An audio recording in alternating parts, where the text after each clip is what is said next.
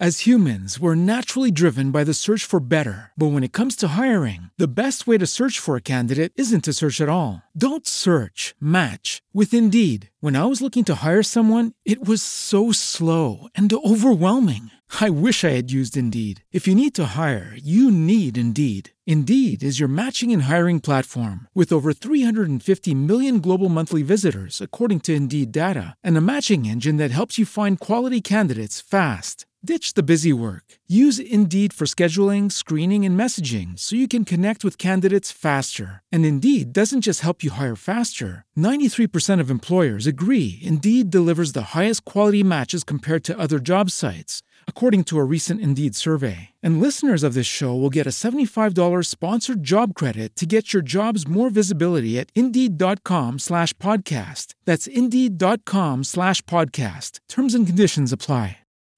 Swimsuit? Check. Sunscreen? Check. Phone charger? Check. Don't forget to pack the 5-Hour Energy. It fits great in a pocket or carry-on, and the alert feeling will help you arrive ready for anything. Now get 20% off when you use code 5HETRAVEL at 5hourenergy.com. Expires April 30th. One-time use only. Not valid with other discounts. Remember, visit 5hourenergy.com and use code 5HETRAVEL to save 20%.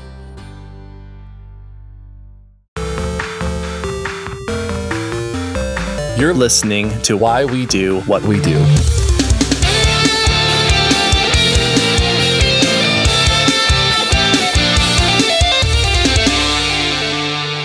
Welcome to Why We Do What We Do. I am your caffeinated host, Abraham. And I am your coffee master host, Shane. Lovely. To get in the right headspace for preparing the notes for this episode, I was definitely enjoying some coffee during that whole process. Yes, I feel like I do that for anything. Right, yeah. I think this is where you and I, our values most align, is around coffee. So, like, I'm really excited to talk about this. And we align in so many ways. But all right, I dig it. Now, important caveat here. So, as I said, we're talking about coffee. And before I even get into that, what I should say is that if you're joining us for the first time, welcome. We are ostensibly a psychology podcast. That's true. And coffee is a thing that is not human behavior, but what we do with coffee is human behavior, and we do it a lot of different ways. That's true. As a former Starbucks employee and a coffee master, I can tell you that we had to learn a whole lot of different ways that coffee was roasted and produced and grown and all that stuff. So I have like a weird working knowledge of coffee that I shouldn't have. Well, I was definitely thinking I would be able to lean on you a little for that sort of insider wisdom. And first of all, is a coffee master like an official title? Yes. So you go through like a special training program. Sure. And if you ever go to a Starbucks and you see somebody with a black apron, they're considered a coffee master. They've gone through the program. They have done a tasting and a pairing with their, like with some supervisor somewhere. And so, yeah, it's like an actual thing that you go through. At the time that I did it, you had to complete your coffee passport, because you were given a coffee passport to try all the coffees that were in the store. Okay. Then you have to go through like an additional training, and then you have to, and it's all voluntary, like you can elect to do it, but like your supervisor has to say, yes, you can. And then at the end of it, you host like a coffee tasting seminar, and you create your own unique pairing. And I did mine with a Kenyan coffee, and I did mine with Smarties, which is like the Smarties candy, which like every time you would eat a different Smarties candy with the coffee, it would give it like a different flavor profile. Huh. That's fun. Yeah. Yeah. It was a fun one. Wow. Okay. That was really fun. Now, I invited that sort of sidebar. But what I was also saying was, if you'd like to support us, you can join us on Patreon. You can subscribe to the show. You can leave us a rating and review. You can buy some merch. You can join a club where you talk about why we do what we do. And all that's great. I'll talk more about that at the end of this episode. For sure. Now, let's get into this. That, again, love that sidebar, and I invited it. But we are not actually talking much about coffee beans or how this drink has evolved over time. There's a lot of really cool history and science and like things to talk about inside of that. Yeah. Instead, though, today's discussion really primarily is about the various ways that different cultures around the world use and sort of think about coffee. So it's more about the behaviors surrounding traditions and coffee around the world and different ways that that's enjoyed. Yeah, and there's a lot to unpack too with like fair trade and ethical coffee sourcing and all that stuff. Like, so we are going to focus specifically around the traditions of coffee and like different behaviors around those traditions. And we can say, support your local coffee farmer and Yes. like fair trade coffee certified distributor, whatever. Yeah. Support those people. They have jobs and they need to be protected, that sort of thing. Yeah. It's a livelihood. Yeah. And also, as we're getting into this, I would like to just wish everybody, July apparently is a month of many things, but one of them is it's apparently picnic month. Mm-hmm. And on the day that this is being released, which is July 27th, it is National Scotch Day. Uh-huh. It is National Walk on Stilts Day. Yes. Don't do those things at the same time, please. That's dangerous. Right. Yes. It is Take Your House Plant for a Walk Day. I want everybody to just like go on this trip with me. Like Right. you've got a drunk man on stilts walking around with a plant on a leash. Probably a cactus. Yeah. Something. I mean, yeah, depending on where you're at. Yeah. Right. Maybe it's in a Bjorn. Just because this guy's like, oh, check out my peonies. That's right. So really don't fall in that case. Yeah. And finally, it is Gary Gygax Day because it's his birthday. And I did not know who this was, although I had heard the name. I needed to look this up. So many people are already yelling at their device for listening to podcasts. But this is apparently the inventor of Dungeons and Dragons. Yeah. There's a great show on Netflix called High Score, and they talk about him and interview him at length Oh, cool. about Dungeons and Dragons. It's pretty cool. There's also a great show on Netflix called Stranger Things, which, Yeah. as I am given to understand, was inspired, at least in part, by Dungeons and Dragons. Most definitely. Yeah. So, all right. Shall we talk about coffee? Yes, let's do this, please. All right. Now, a lot of the information that I got while preparing this came from a very neat sort of food journalism website called Life and Time, THYME, time, of course. I like it. Yeah. And several others as well. But that was sort of the foundation for where I got a lot of this information. It was just arranged in a really useful way. And so if you're interested in learning more, check out that food journalism website. Seems like a really good place to go. Yeah, for sure. I mean, there's, like you said, there's a lot of really interesting history and a lot of stuff to kind of unpack around coffee, like, how it's farmed, how it's all that stuff. And so, like, it is really cool to kind of like dig. It's actually fairly interesting if you really want to spend some time in that space. Yeah, absolutely. And it's been around for hundreds and hundreds of years, if not much longer than that. Yeah. And so as a quick background and history of this, although that's not a complete consensus, a lot of people claim origins for where coffee came from. Many do believe that coffee originated in Ethiopia. Not a huge surprise there. A lot of very favorable conditions for growing coffee, and Ethiopia grows very easily, or at least historically it has.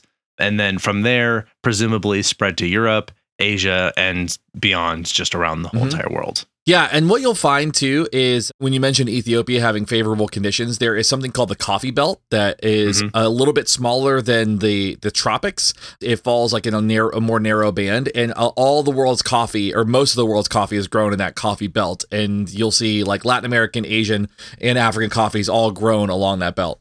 Interesting. Yeah. Hawaii must fall in that belt. It does. Okay. It does, yes. Yeah, they make wonderful. Love Hawaiian coffee. So good. Yes, it's so good. So expensive. They say they sort of grow in Hawaii, I think, at also various levels of elevation. Mm-hmm. They believe has some effect on the flavor. Yeah. And the volcanic soil definitely helps. Volcanic coffee. Yeah, that's why Jamaican coffee is so good too. Yeah, Blue Mountain Coffee. Mm-hmm. I know there's one there. Yeah. So, okay. Let's talk about how people drink their coffee around the world. Yeah. Let's start with Sweden, of all places. Let's do it. Sure. Yeah. So according to the author of Fika, The Art of the Swedish Coffee Break, Anna Brones, in Sweden, coffee is meant to be enjoyed often in the company of others. And this coffee break is called a fika, which can be used as a noun to have a fika, or a verb, you can fika. And these breaks are meant to be an opportunity to slow down and enjoy the moment, have a conversation with someone, or just be in their company, which is really wholesome and nice. I like that. Yeah, they really seem to cherish the moment. The Swedish will frequently enjoy their coffee with cinnamon or cardamom buns specifically. So they'll have these little pastry things that go along with it. Down. That sounds good. Right. And yeah, this whole thing is sort of a little ceremony that's intended to be we're not going to drink our coffee in our car. We're not drinking it as we're on the go. It's a stop, pause your day, take a moment, enjoy the coffee. And then there's apparently one way of preparing the normal sort of what you might call filter coffee. It's called a brig café. I think I'm saying that correctly. That sounds about right. Some version of that. And then this is often accompanied with a refill or second cup. So it's sort of just, you're going to have the two cups, right? You have your first one and then your refill. And the second one is called a patar. I think it's nice. how one might say that. Yeah, I like that. What are your thoughts on filter coffee? Do you prefer filter coffee? I mostly prefer French press. Me too. Yeah. See? Be aligned. Yeah, that's fair. And I'll drink filter coffee. It's fine. I like to say I'm more like a junkie than I am a connoisseur. So like okay, gas station coffee, I'm like, sure. Like if I'll take it. But if it works. Yeah, that's right. Yeah. If I need the caffeine, whatever. But if I am going to prepare it and I'm going to go through the sort of process of enjoying my coffee, I will do a hand ground coffee in a French press. And, make sure it has, it sits for a few minutes, right temperature and all that. Yeah. That's the best way to do it. Right. So that's my preference there. And a little tiny bit of grounds on the bottom, it's okay. Yeah. Yeah. It's got to be a little bit like gritty. Yeah. In a good way. All right. There is a place many people might think of with respect to coffee, and that is Italy. Ah, yes, Italy. So if you're going to a bar in Italy, you're going out for coffee, where you might order a cafe, which is Italian for coffee. And coffee is often consumed in small cups, so people will enjoy several consecutively. And so what you'll actually see these tiny little cups, and we're going to talk about espresso in a second. These tiny little cups are called demitasses, and they are tiny little things that look like I have grown too large and my hands are too big for a regular mug. I'm too big for my cup. It's one of my favorite things to drink out of because it looks so silly. That's awesome. Yeah. All right. Now, important things about espresso here, because this is where the word comes from. The word espresso, it means fast. Okay. And it actually refers to how the coffee is made, not the type of coffee, not the roast of coffee. It's how it's prepared. An espresso machine was invented in Italy in the late 1800s.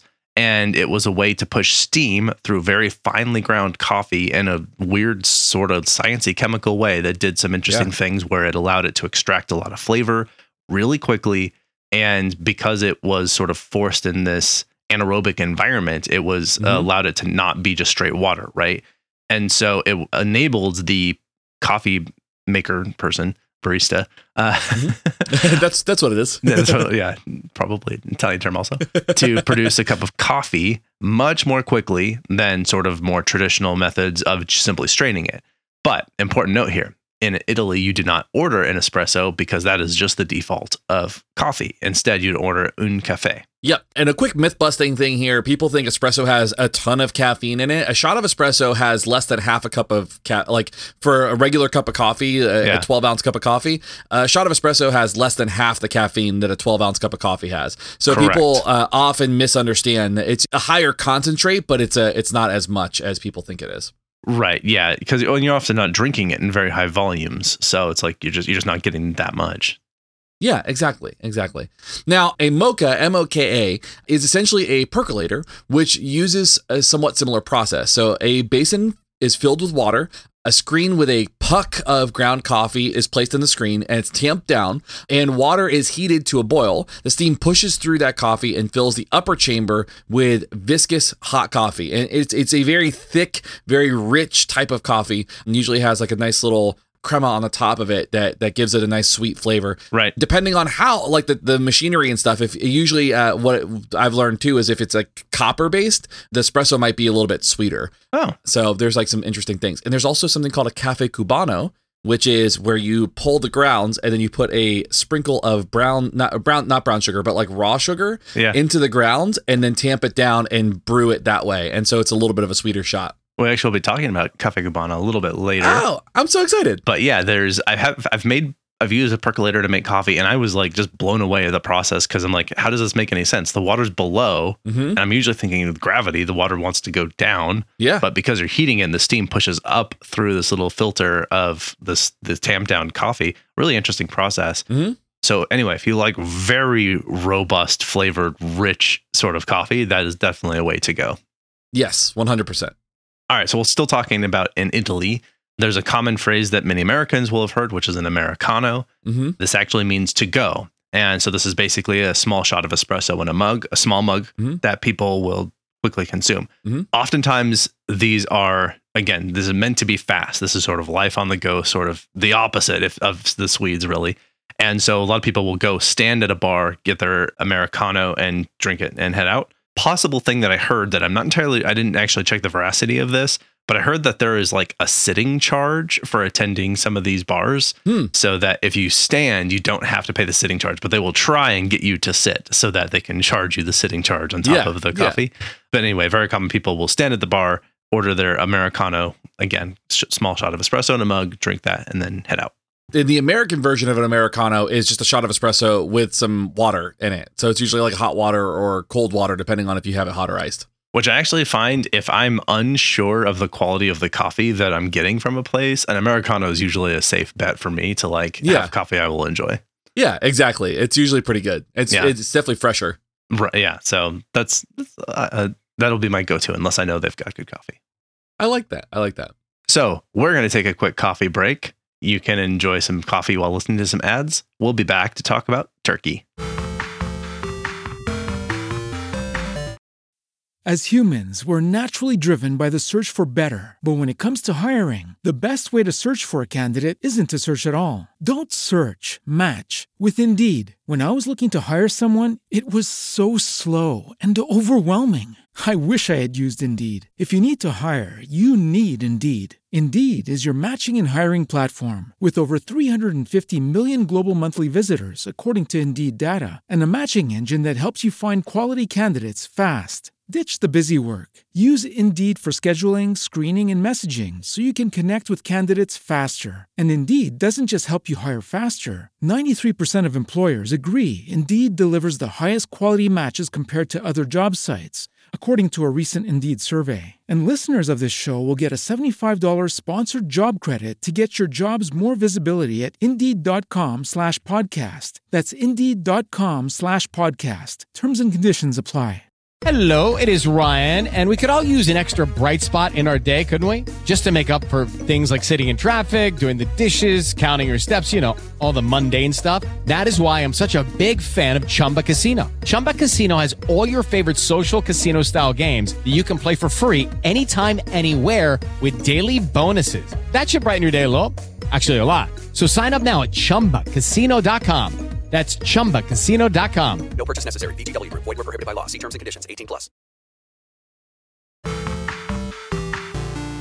Okay, so let's talk about turkey. Yeah, when the Ottomans brought coffee to Turkey from Yemen, they brought with them the method of brewing. And this is a very specific method of brewing for Turkish coffee. So they brew coffee grounds and water together in a small copper pot called a sezva. And when the brewed mixture is poured into a cup, they let the grounds sink to the bottom as it cools. Yeah. Most people don't typically like having grounds in their coffee. What makes this different, though, and what's really important is the grind on this is really, really, really fine. Typically, so almost like a powder. Right. Not necessarily like coarse grounds that you would see in like a pour-over brew or something. Yeah, that being said, it is directly in the coffee. The whole method was there's no filtering process. The coffee and the water are all together, sort of like if you were making like hot chocolate sort of thing. Mm-hmm. Yeah. But yes, they sort of generally let the ground settle to the bottom and then you'll drink it. And as you're correct, very finely ground. As you might imagine, because the way this is prepared, it's often very dark, often very bitter. Mm-hmm. And so it is frequently served with sweets on the side or sweeteners inside it and that sort of thing. And coffee became such a foundational part of hospitality and culture in Turkey that the word ibrik, which actually just means to pour water, became synonymous with sezva in pouring coffee. So the sezva is the pot that is used. But yeah, so ibrik just means to pour, and it sort of just means, if you're saying ibrik, apparently or ibrik, maybe you're pouring coffee. And further, very interestingly, I thought the word for the color brown is kahverengi, meaning coffee colored. So you wouldn't call something like it'd be if you just called all brown things coffee colored. Interesting. Yeah, that's how pervasive it is. So I thought it's so important. That is pretty cool. Now, this method spread to many other countries and regions, although idiosyncratic variations immediately sprang up and differed across countries, states, cities, neighborhoods, and even families. So there are different types of pots that you might use. There are different lengths of time. There are different grounds. There are different serving vessels. There's a lot of different things. Now, sometimes the grounds remaining at the bottom of the cup are red to tell one's fortune, kind of like tea reading. Yeah. So that is kind of a cool thing and a nice little unique thing for Turkish coffee that you don't see in other places. I had Turkish coffee at a Lebanese restaurant, and I tried it a couple times. And again, I don't want to comment on anything. It was a little too sweet for me because, again, they're sort of overcoming the bitterness of the grounds. And probably because it's America, that was like extra sweetened, would be my guess. But yeah, it was a little more sweeter than I tend to like. And I was also not prepared for how thick the coffee was.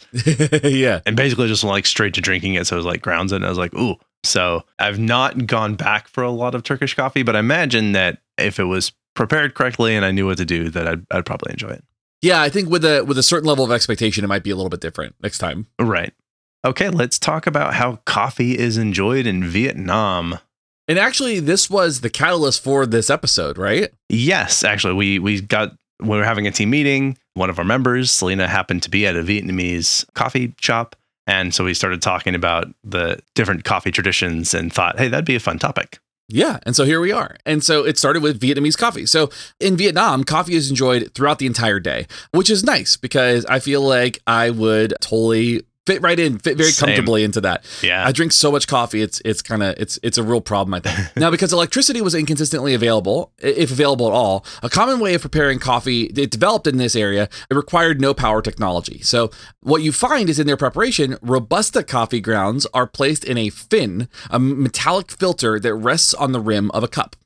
Yeah. And so it's basically like a pour over, right? If you're thinking this sort of metallic filter sitting over the cup. The water slowly passes through the coffee. It's just gravity, pulling the hot water through, and it filters into the cup below. Then the fin, so this is PHIN, maybe it's pronounced pin. I'm not entirely sure. Vietnamese. Although I would say fin, I'm thinking pho is PHO. Anyway. Yeah. So once it is in the cup, then the fin is simply removed and the coffee is enjoyed straight from the cup. The Robusta beans that they use contain high levels of caffeine, but they also contain fewer sugars and fats. And so the result is that you get this thick, rich, highly caffeinated, it's like twice as much caffeine, this highly caffeinated brew called a Safed Den, which is a black coffee. Black coffee. Now, to enhance the flavor, these brews are commonly combined with condensed milk in a café soie, or in the same preparation but iced in a café soda. Yes. So interesting. Yeah. And we'll see the fairly common theme of some kind of combination of dairy and coffee very commonly. Yes. That happens in almost every preparation. Okay. Shall we talk about South India? Yes, let's please. Now, in South India, a small cup with holes called a filter is filled with ground coffee, and hot water is poured into the grounds with a cup below. So similar to a pour over, the water is strained through the grounds into the cup below. Right. And then what'll happen, so again, this is sort of like a pour over, it goes straight into the cup you're going to drink from. Once it's there, they'll often add sugar and milk to the coffee, or they'll just leave it black, however you want it prepared. And then what's interesting here is what they'll do is they'll take the concoction that they have of whatever is in the coffee, and they'll pour it back and forth between something called a dabara and a tumbler. One is just a little bit bigger than the other, and they just sort of pour one into the other cup and then pour it back, and they go back and forth between the two cups. And doing this mixes the milk and sugar, and if they've added any spices as well. And it also aerates the coffee and cools it down. So it'll create a slightly different texture and flavor profile of the coffee by pouring it back and forth. Yeah. Now, after mixing, the dabara is placed inside the tumbler and the beverages are enjoyed. So however it's prepared after that tumbling process, the cups are put back together and then you get a nice cup of coffee. And this is sometimes called meter coffee, but it has other names too. Sometimes, I'm going to butcher these, I'm so sorry. But there's Kumbakonam degree coffee, Mylapore filter coffee, and Madras Kapi and Kapi, which again is sort of supposed to sound phonetically like the word coffee. Have you ever had South Indian coffee? I have once, yes. And I actually really enjoyed it. This was good. Of course, did it without the milk. And I may have done it without the sugar because I tend to prefer my coffee black.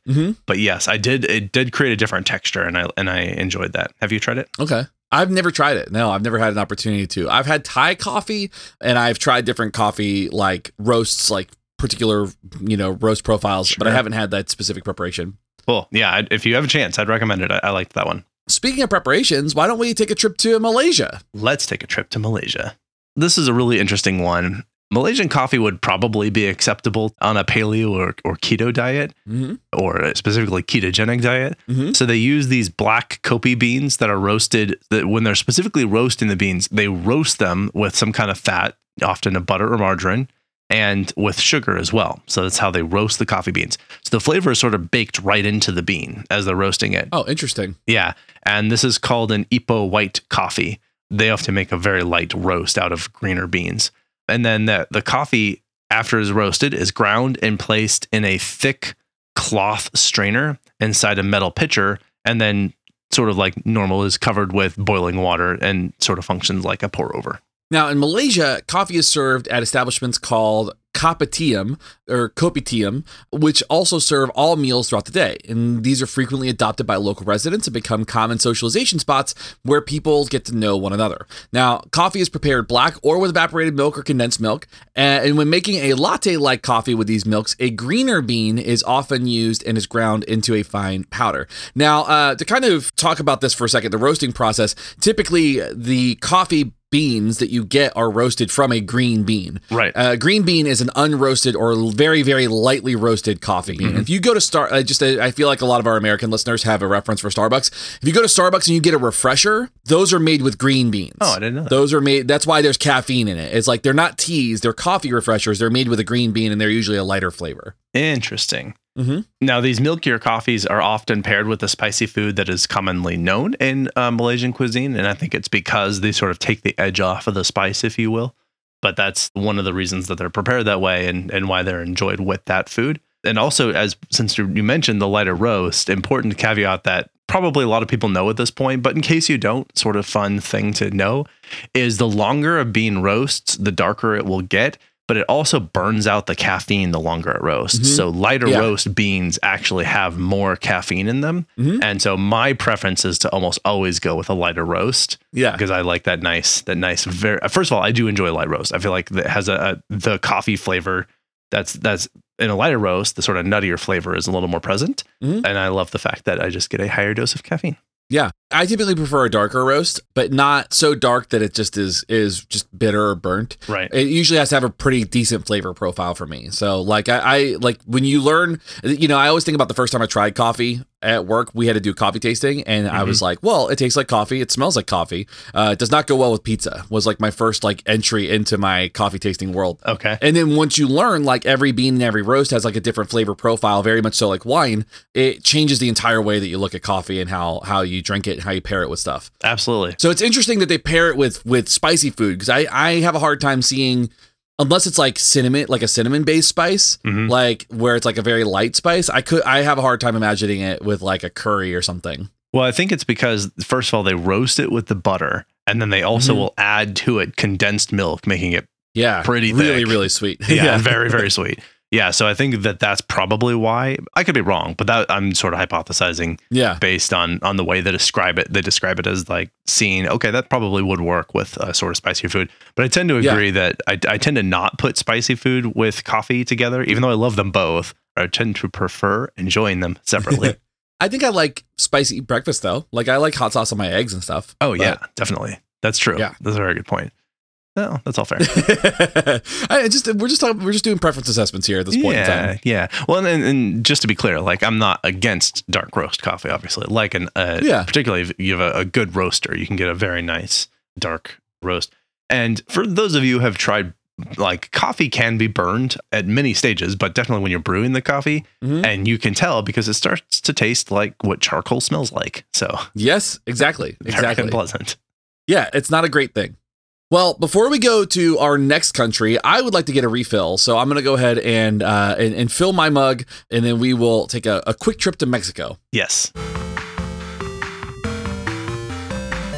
Judy was boring. Hello. Then Judy discovered ChumbaCasino.com. It's my little escape. Now Judy's the life of the party. Oh, baby, mama's bringing home the bacon. Whoa, take it easy, Judy. The Chumba life is for everybody. So go to ChumbaCasino.com and play over 100 casino-style games. Join today and play for free for your chance to redeem some serious prizes.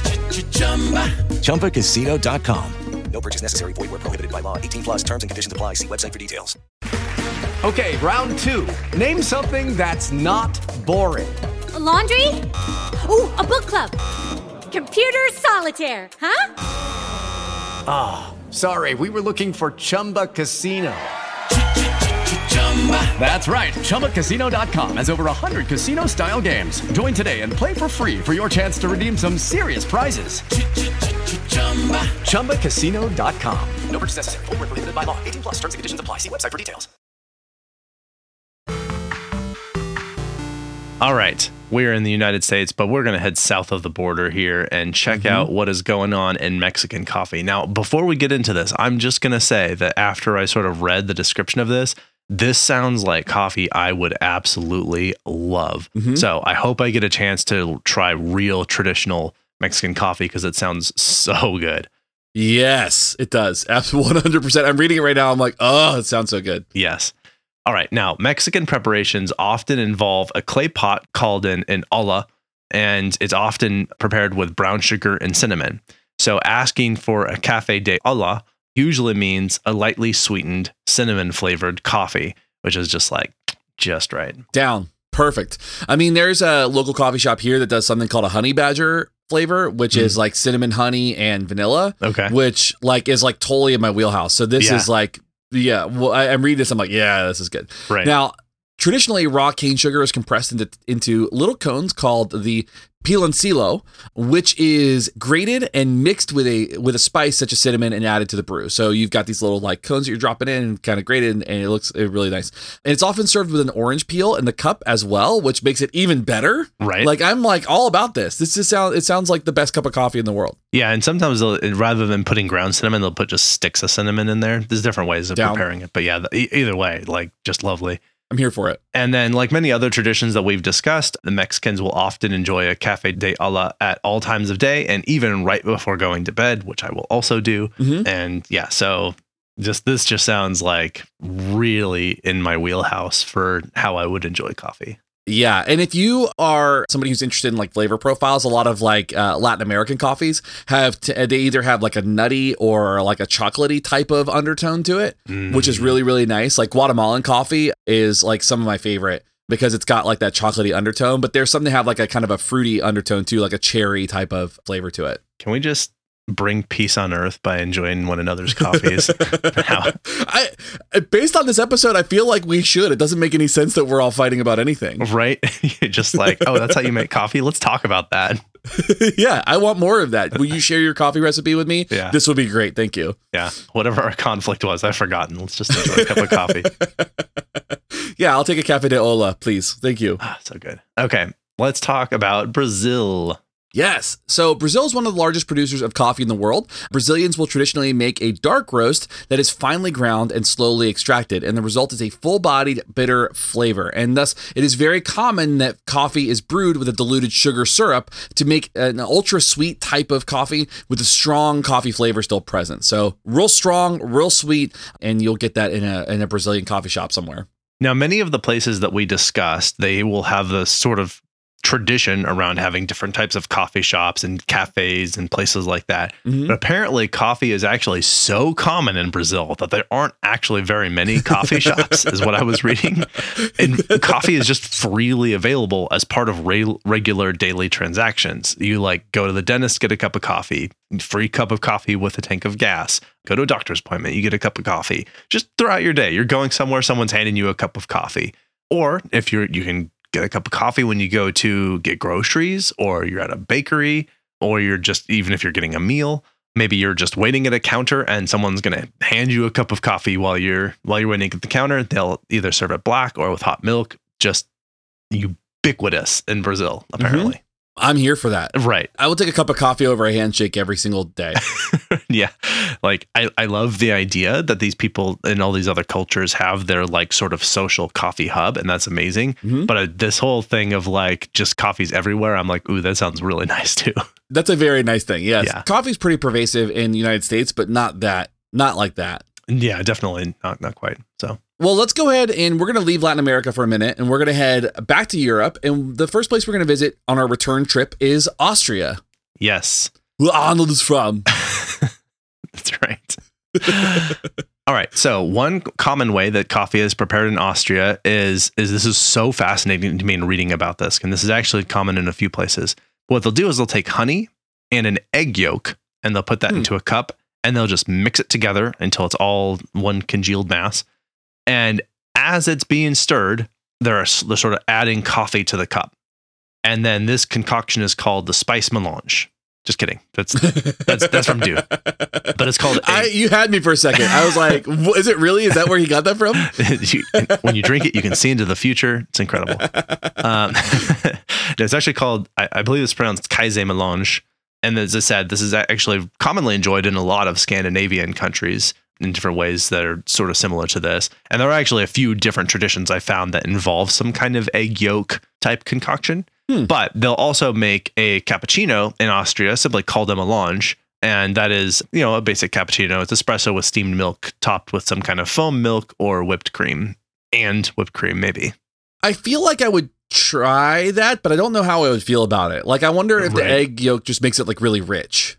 Again, this seems like sort of a keto-friendly paleo diet type arrangement of this. Yeah. It would never have occurred to me to be like, well, let's just mix in an egg yolk with my coffee. But that's just me. And I think that the idea of like butter in coffee, is that what the bulletproof coffee is, or is that something else? I don't know if bulletproof coffee is that, but I know that people were putting butter in coffee for a minute. Okay. Like pads of butter and stuff. And I was like, huh, okay, all right. I didn't look up bulletproof coffee, but that might be, and we'll get to talking about the United States, but that might be the preparation where I've known some people where what they'll do is they'll brew a pot of coffee, and then they'll take that pot of coffee and use it as the water to make another pot of coffee, and they'll do that maybe a couple times. Yeah. So you get a very concentrated version of coffee. Yeah. Yeah. So there's that. That feels like just overkill. It does. It does feel like overkill. But whatever you enjoy, That's fine. More power to you. Well, speaking of what people enjoy, let's talk about Finland for a second. So, of many popular preparations, in Finland specifically, they will put a chunk or chunks of cheese in the bottom of a coffee mug and then fill it with coffee, which is also very interesting. Yeah. It is called a kaffeost. That's how I'm reading it. And it's said to have a tiramisu-like flavor, which, I mean, I'm down for that. Right. That makes it 100% better. I would imagine they're probably using maybe a sweet cheese. Right. I can't imagine that they would use like a stinky cheese. Like, could you imagine putting like a Limburger cheese in the bottom of a coffee cup and just be like, ugh, or like blue cheese? Like blue cheese, I couldn't imagine putting blue cheese in a coffee cup and then drinking that. Yeah, it'd be like, did you get this out of the sewer? Like what? What am I drinking?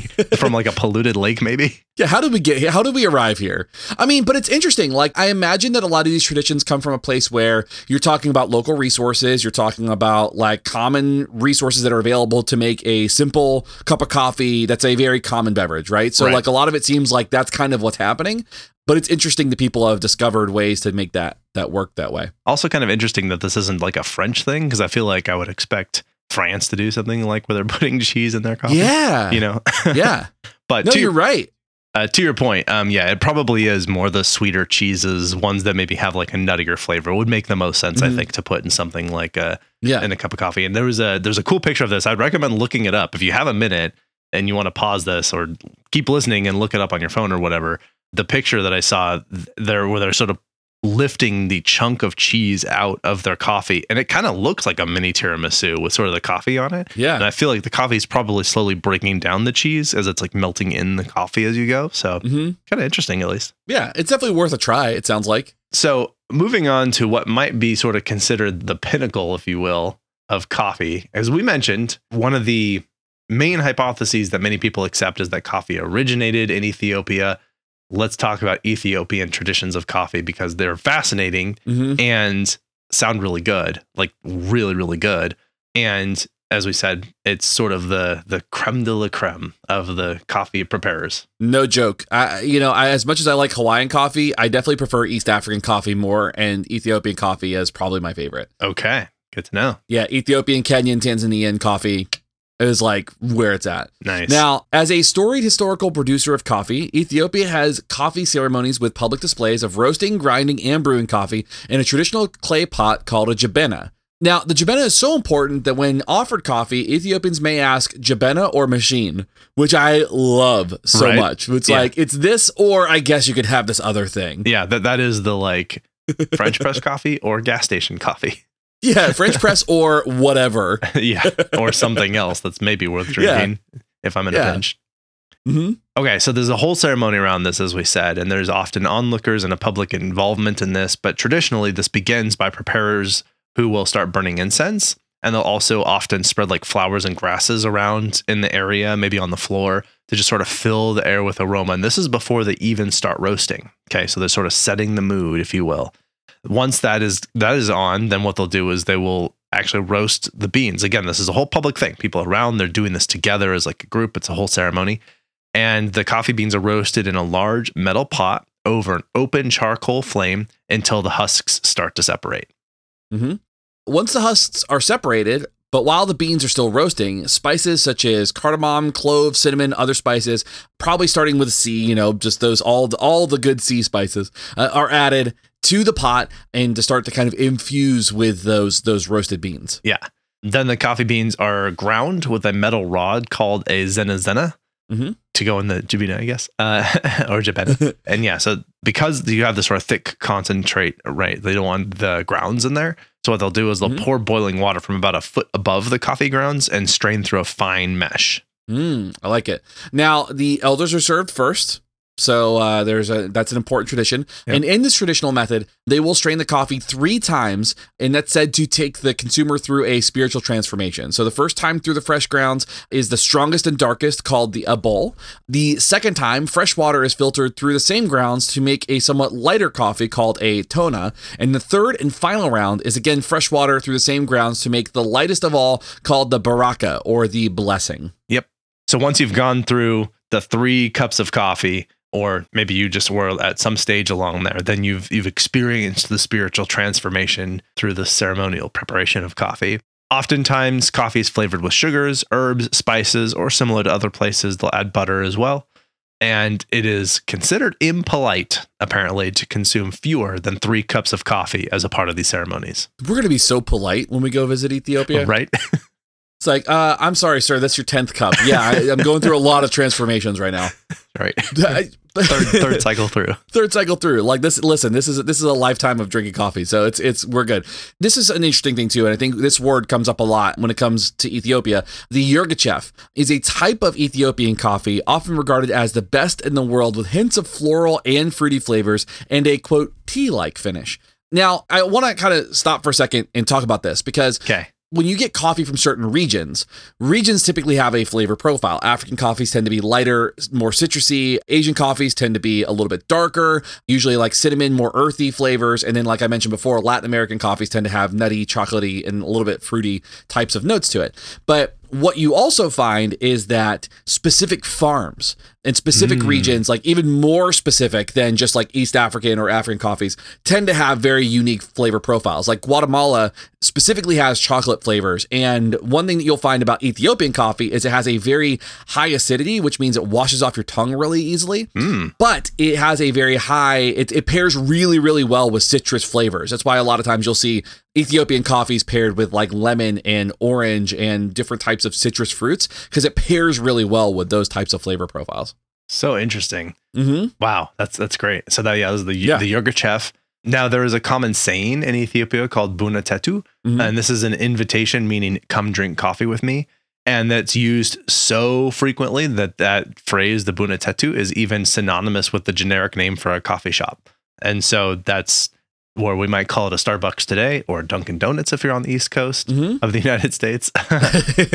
Just kidding. No, I think this sounds a lot more sort of communal and traditional and just delightful. The Buna Tetu, Yirgacheffe, the abol, tona, and baraka, made in a jibena with their whole ceremony.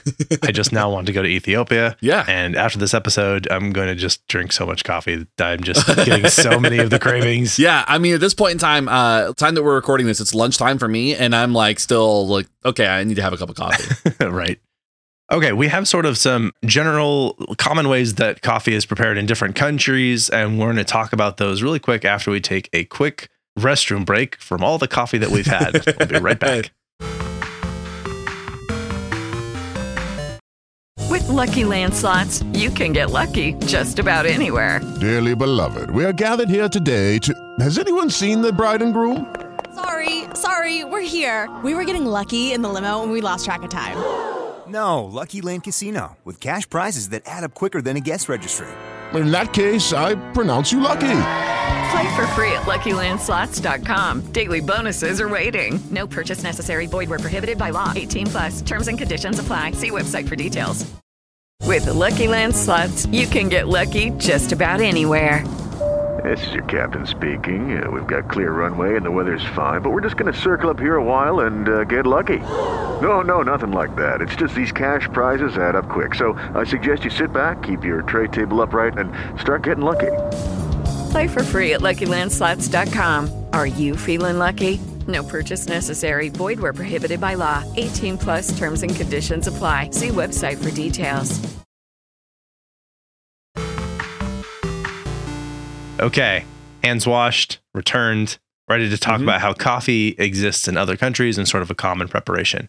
Now, essentially, in many countries, a commonly enjoyed preparation is simply coffee with a layer of cream. Sometimes it's sweetened cream, sometimes condensed milk, or other ways of mixing or layering creams and milks and other dairy sort of products. Now, besides where examples of this are already mentioned, this can be found in Morocco, and it's called a nous. In Spain, it's called a café bonbon or a candy coffee. That sounds actually really good. Right. In New Zealand, Australia, and other countries, a flat white, which you can actually order a flat white at Starbucks right now. You'd mentioned previously the café cubano, which is common in Cuba and other places around the world. Which is my favorite espresso preparation. And then also, I don't see here on our notes, but we don't talk about cafecito. Oh, I did see that and I forgot to write it down. So talk about a cafecito. Cafecito is rocket fuel. Wow. That's the only way I guess. They burn it to fly to the moon? Listen, we had a conference in Miami and we went to a local place. I went in and ordered 5 cafecitos. And so the woman looked at me like I was out of my mind. And I was like, well, there's 5 of us, so we need 5 coffees. But cafecito is typically like an 8-ounce cup of coffee that you share and sip in these, like they give you like these little thimble-sized cups because it's incredibly strong. Gotcha. I mean, like you're talking like incredibly concentrated. It's very sweet. It's like a cafe cubano. It's prepared like that, where it's like a sweet espresso. Well, all of us drank our entire cafecitos and we're just vibrating through time at that point in time because that's the only way that you could describe how we felt. I swear my heart was going to stop. And then for lunch, we had another one. One of the guys we were with was like, we need more cafecito. And he literally ran 2 miles down the road to go get it because he didn't have a car, like the car was blocked in. He ran back with cafecito, and he had spilled one on him and all that. Very nice. All right. So anyway, what we were talking about is so really common preparations is preparing coffee with milk. So in Colombia and many other Central and South American countries, they have a café de leche, which is just coffee with milk. And in France, the identical version called a café au lait, which again means coffee with milk. Yep. In Argentina, a café lagrima is a slight variation, which is mostly milk with a small splash of coffee. And this is just called Dunkin' Donuts in the US because that's all it is. I like my sugar with coffee and cream. Keep it going, full steam. That's great. I remember the first time that I ever visited a Dunkin' Donuts and I was like, I'd like a regular coffee. And they gave me this concoction that looked like ice cream. I'm like, what is happening? You're like, no, this is not right. Yeah.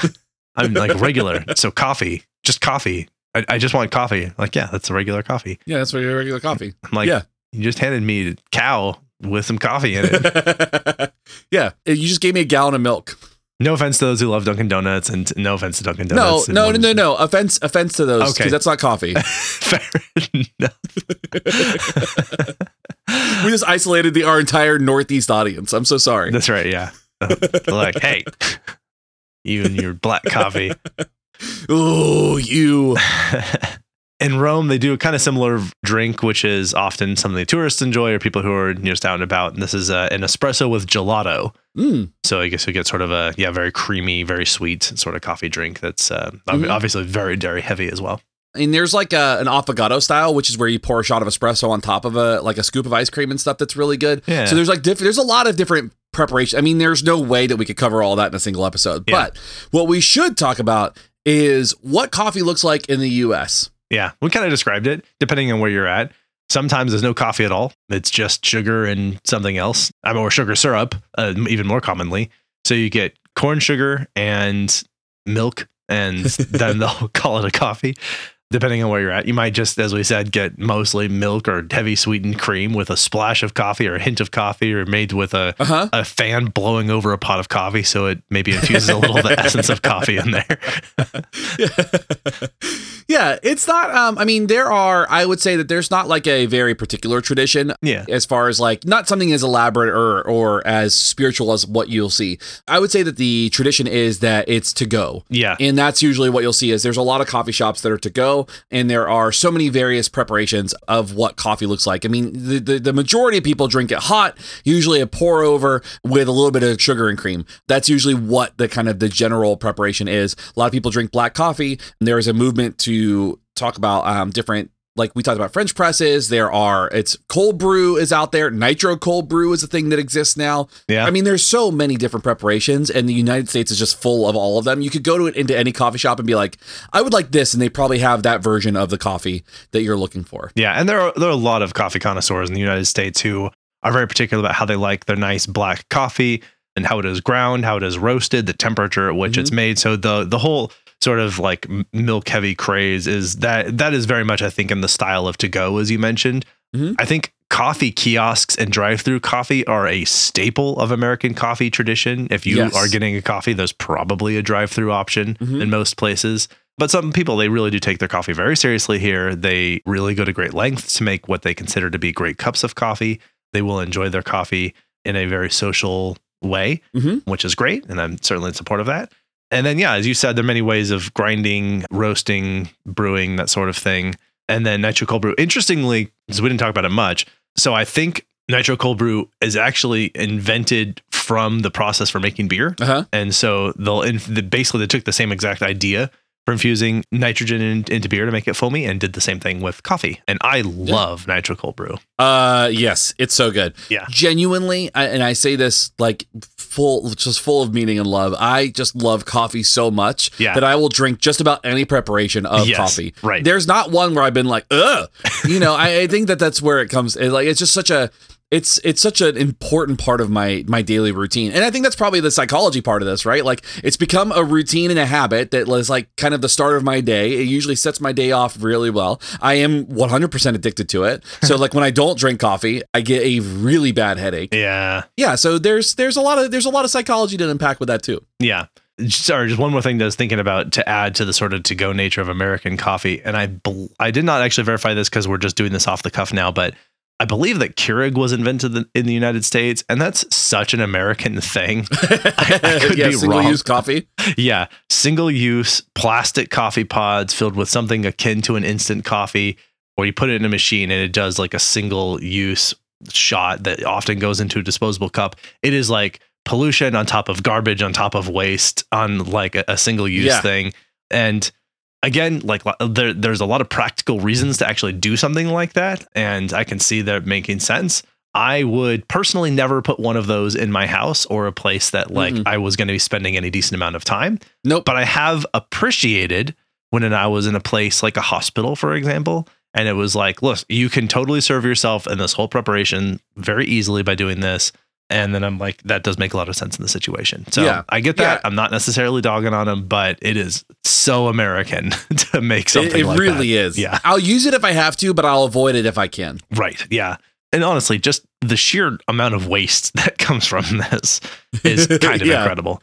Yeah. And nevertheless, it is an impressive machine. Basically, if you haven't seen one, as I said, they look like sort of plastic shot glasses with a usually sort of aluminum top.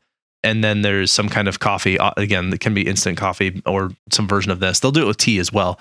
It's situated in the Keurig, and then a sieve kind of like will poke down through the metallic top, and it'll quickly strain through water, which is boiled in the machine. Yeah. And it just pours out the bottom of that because there's a hole in the bottom of this thing that pushes through the top to put the water through, and then it strains right down into a cup. The other problem with this, of course, is that because it runs through the machine, whatever you make in that machine is going to taste like that more and more over time. And so you'll end up with something that is like essentially, even if you're like making tea or even just hot water out of a Keurig, it just ends up tasting like whatever you usually make in the Keurig. Right, exactly.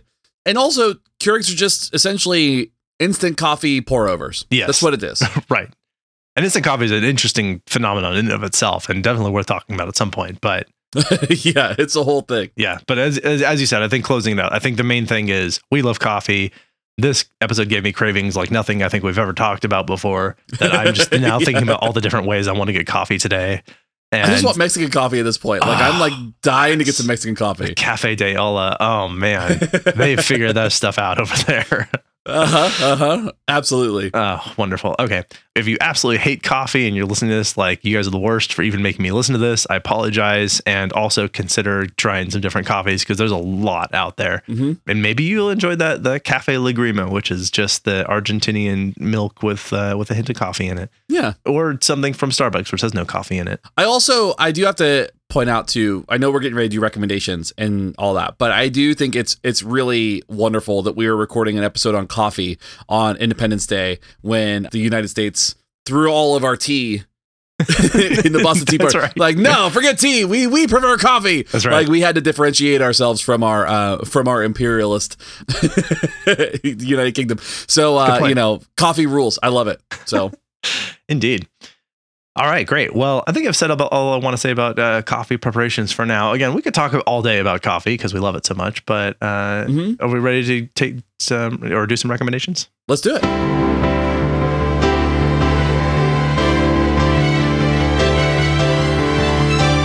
Recommendations. I think I've recommended this before, but I'm going to recommend it again because this place is wonderful. If you're ever in the Daytona Beach area, there is a local place. It's kind of hidden. It's off the beaten path, and it's called Neighbor's Ice Cream. And this is like a little, it's reminiscent of old, candy stores. When you walk in, it used to have like a bunch of candy and like a bunch of kind of like almost like a penny candy type of place. It's very much so like a local refuge. Across the street is this wonderful park that I grew up playing at, and it's just like embedded in a neighborhood, and they're known for having this really great ice cream. But the reason I'm recommending this is that this place also does Nitro Cold Brew. Ooh. And you can go in and you can get a carafe. So I'll go in every now and again and get a carafe full of their cold brew, their Nitro Cold Brew, and I'll drink that. I can drink, like I usually go through a carafe in a week. And their coffee is just absolutely incredible. It's one of the, it's just, they do it really well, and they keep it in kegs. So it's like very much so like they have like a fountain and all that. So yeah, it is a really wonderful, wonderful experience. And the carafes are huge, like 64 ounces. So man, so it's a lot of coffee. It's a lot of coffee, and it's totally worth it. All right. I'm very curious about this. I love the idea of a carafe of Nitro Cold Brew. Yeah. Sign me up for that. So good. Yeah. I'm here for it. It's so good. Okay. I'm recommending something unrelated to our topic today, and this is called Dashlane. This is a password management service. There's like several out there, and I haven't tried very many, really just kind of the ones that come with certain browsers and operating systems. But I got into Dashlane as a way sort of password management. So the way that this works is you have one master password, and then you set up Dashlane on your various devices and browsers, and it'll periodically make you sign back in using your master password. But from there, what it'll do is it'll remember all your passwords, and then whenever you need to sign up for anything or create a new password, it'll recommend passwords that are usually ludicrously impossible to break. And they'll like include characters you wouldn't even think to include in a password, oftentimes like weird apostrophes and periods and brackets and stuff like that. There's like a VPN service it provides. It'll help monitor the dark web for breaches in your privacy and security. And it will even change your passwords. You can do like a password changer thing where it'll go through and update passwords if need be. So anyway, Dashlane, I really like it. I have found an enormous amount of utility. I used to I was one of those people where I had just like a document with all my passwords saved in it. And this is just so much more secure. It'll tell you like if you've reused a password a dangerous number of times and all that. But yeah, so Dashlane is an extension for browsers and stuff. I really like it. It's the way that I most prefer to have my passwords stored anymore. I like it. I'm going to check it out because I need a password manager myself. So yeah, it's not, you obviously pay for it, but it's not terrible. And they'll even store things like your credit card information, stuff like that. So yeah, good way to protect all your stuff. Cool. Okay. I think that's all we have to say about cybersecurity for now. If you would like to tell us about your favorite password manager or your ice cream or Nitro Cold Brew place, if you have some traditions that we missed that you would like to share about coffee and how it's prepared, please tell us because we need to know. And also our other listeners need to know. So write in. You can reach us at info@wwd.podcast.com. You can also reach us on the various social media platforms, the ones that are not dedicated to like conspiracy theory, hate speech, that sort of thing. And so you can reach us there, and we'll respond and we'll communicate with you via those platforms. If you'd like to support us, there are many ways to do that. You can tell a friend, leave us a rating and review, subscribe, that sort of stuff. You can support us financially if you'd like to by going to our website and checking out our store. We have some shirts that they don't necessarily look like podcast shirts. I get it's kind of weird. You're like, do I want to wear a shirt that says something about listening to podcasts?